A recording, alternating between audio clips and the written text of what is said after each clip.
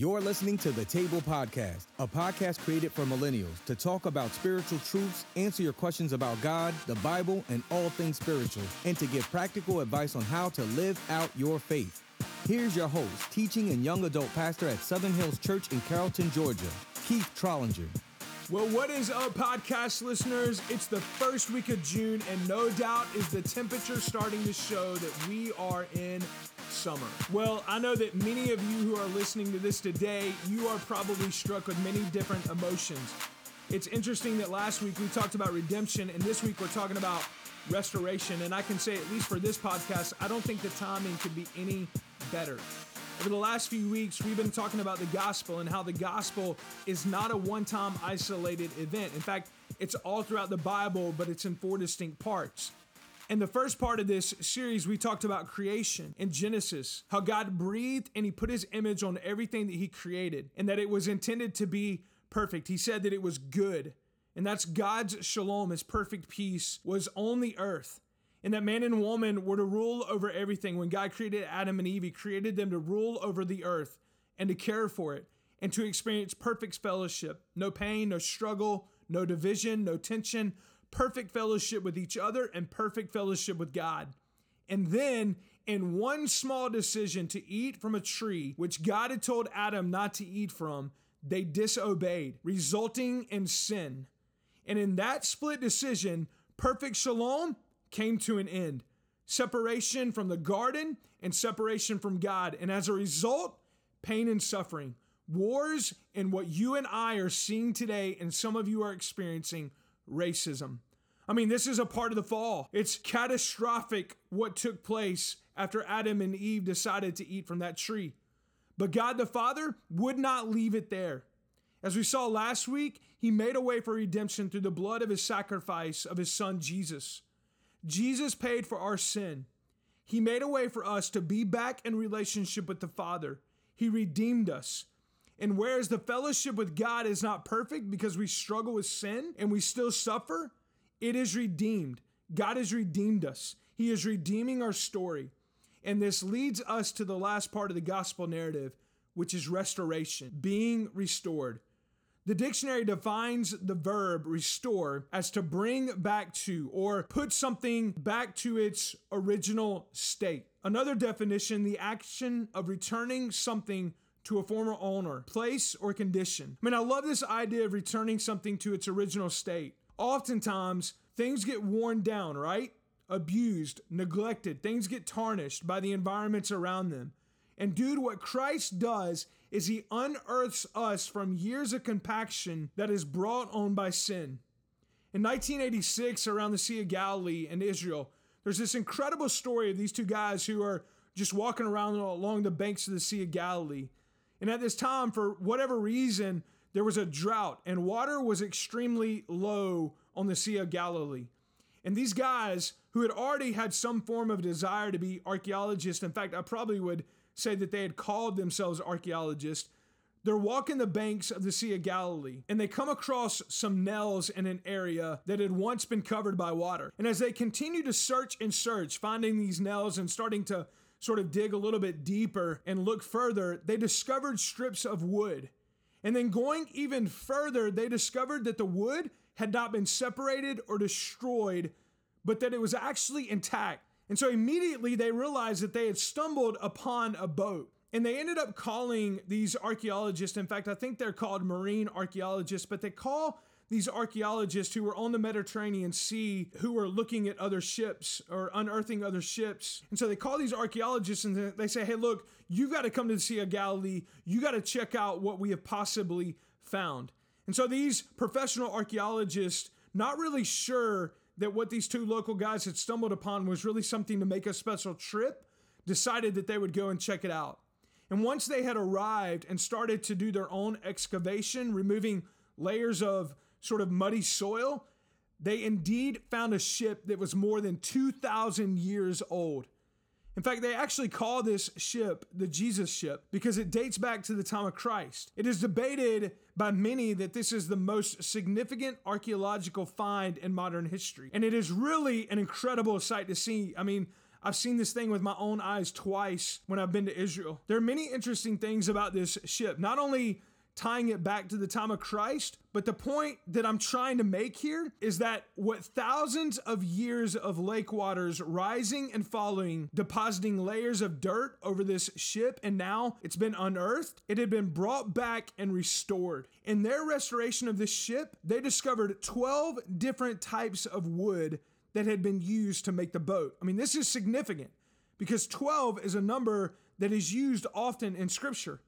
And the 12 different types of wood is also significant because they are significant types of wood in the Bible as well. But you see, this is what Jesus does. He restores us. Restoration is about bringing you back. Restoration is about unearthing years of lies and false beliefs that you've accepted because of the environment and culture in which you've grown up in. It's about unearthing years of pain and loss and restoring you to what God intended for you. Even more is the discovery within the 12 different types of wood and how each wood is significant in the Bible. Because God's restoration in our life also reveals things about you that you forgot about yourself. Things about you that may have been hidden or tarnished or worn down over time because of sin and failure. God brings those things to the surface again, and He reminds you of who you are in Him. He reminds you of how worthy you are. He reminds you of how purposeful you are, and He reveals His image that He created you in, that you are fitted with uniqueness and significance. I mean, this is restoration. This is what Jesus does. 2 Corinthians 5:17, this is Paul writing, and he says this, "Therefore, if anyone is in Christ, he is a new creation. The old is gone and the new has come." That's restoration. Our old way of thinking, old habits, patterns, beliefs that have been covered up in mud and muck. Christ restores all of that and brings back what is true about us to the surface. God wants to bring back joy in your life. And He wants to bring hope back. And He wants to bring purpose back. And He wants to bring your dreams back again. This is restoration. And look, as redeemed people that we talked about last week, Christ has redeemed us. Not only does this happen in us, but we also take part in helping restore people and communities around us. I mean, part of this is the renewing of our minds. When you read in Romans chapter 12, we've gone over this verse in previous podcasts, but it tells us not to conform to the pattern of the world, but to be transformed by the renewing of our minds. I mean, this is restoration. Many of us have believed lies about ourselves that are not true.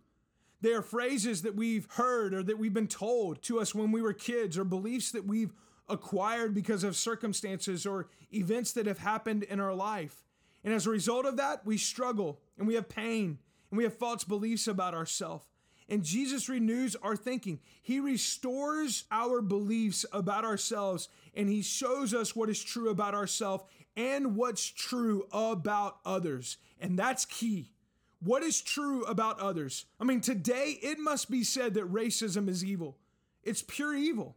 That there is injustice towards Black people, and it has to anger the Father. It has to move the Father. He will be moved. Racism will not have its victory. It may win a battle, but it will come to an end one day. And the Father will have the final say on racism and all of sin. I mean, here's the truth. In Romans 12:17-20-21, Paul writes, "Repay no evil for evil. Have regard for good things in the sight of all men. If it is possible, as much as it depends on you, live at peace with everybody." And then he goes on to say, "Do not avenge yourselves." It's not you to avenge. It's not you to get back, but rather give place to wrath. For it is written, "Vengeance belongs to the Lord." God says, "I will repay." It's my job, God says, for vengeance. It's not your job. And he finishes this verse by saying, "If your enemy is hungry, then feed him. If he is thirsty, give him a drink. For in doing so, you will heap coals of fire on his head," basically leading him to truth. And then he says at the end of this verse, in verse 21, "Do not be overcome by evil, but overcome evil with good." Guys, we have to protest evil with love. We have to protest evil with good. We are restorers, and we are called to restore with truth and love. Look, Jesus is not popular, especially right now, and His message is hard. But his message leads people to freedom, to healing, to hope. Jesus is the answer to racism.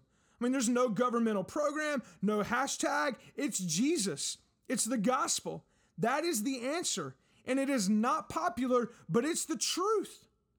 You know, I hear often one thing that blacks want, and honestly, this is the beginning of restoration. When it comes to racism, and if you struggle with racism, this is the beginning of restoration in your heart and building restoration back towards black people. But I hear often that one thing that blacks just want us to understand and to accept and to confess, one way that can begin healing for whites is to just acknowledge that injustice exists and to be empathetic toward it. I mean, this is the beginning of restoration. And as a redeemed people filled with the Holy Spirit, we have to be advocates of restoring cultures and cities and communities and neighborhoods and people and our friends back to their original state, back to the way that God intended for us to live and to move and breathe. You and I are participants in the restoration. We get to participate in restoring people back. And so I implore you to grab a hand and begin leading a friend and sharing with them the gospel, showing them the gospel by how you live. Because leading that friend in restoration just might change a neighborhood, which just might change a community, which just might change a city, that could change a culture. And one day, man, we will all be perfectly restored. I mean, this is the other great hope of the gospel, is that not only does restoration begin now, but there's also restoration of all those who are in Christ Jesus to perfection, that we will be perfectly restored when Jesus Christ returns and we enter into eternity. We enter into heaven. I mean, this is God's plan all along. Like I said, God never intended for us to experience pain and suffering. But when we read of our future hope in Revelation 21, it says this, "Then I saw a new heaven and a new earth. For the first heaven and the first earth had passed away, and the sea was no more. And I saw the holy city, the new Jerusalem, coming down out of heaven from God, prepared as a bride, adorned for her husband. And I heard a loud voice from the throne saying, 'Behold, the dwelling place of God is with man.'" So now they are together again, the way it was in the garden. "He will dwell with them, and they will be his people. And God himself will be with them as their God. He will wipe every tear from their eyes, and death shall be no more.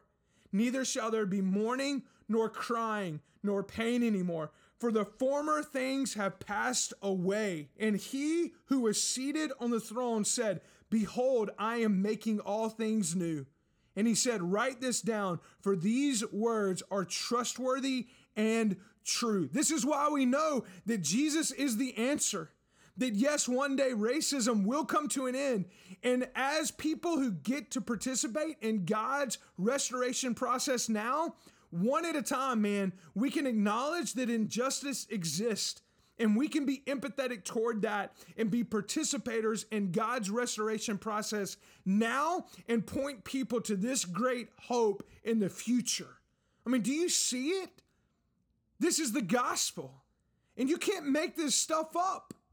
This is perfect restoration and the hope that we have. I mean, this is the Garden of Eden restored, where everything intended, where everything began. And we have that hope. And this hope will not disappoint us. I mean, this is the gospel. And it all starts with an incredible creation, perfect peace, which led to a fall, which led to redemption, which leads to restoration, with God restoring the earth and making all things new, bringing things back the way that he intended them to be, perfect, complete. Because of Jesus Christ and the blood of Jesus Christ and his death on the cross and him conquering death for us, we have hope of eternal life. So I hope you've enjoyed this series on the gospel, and maybe you'll go back and re-listen to it again and again. But I want to encourage you to share the gospel story with people that you love and people that you care about, and share with them that hope is found in Christ and in Christ alone. And maybe for yourself, these last few weeks have given you a full understanding of the gospel. And I hope that it is restoring you. I hope that you are seeing things different. Well, that's all the time that we have for this week. I want you to be praying for our nation. And maybe for you, it's to take a step to be used by God to bring truth where it's needed. Like I said, Jesus is not popular, but he is truth. And I would ask you this week to stand in the gap for someone. Acknowledge that injustice exists and that Jesus is the answer, and begin leading others into a redeeming, restoring relationship with Jesus. I love you guys. I hope you have an incredible week. I'm praying that things will change, man, and maybe you can be an incredible advocate for change this week. We love you. I love you. Have an awesome week. I'll see you guys this time next week.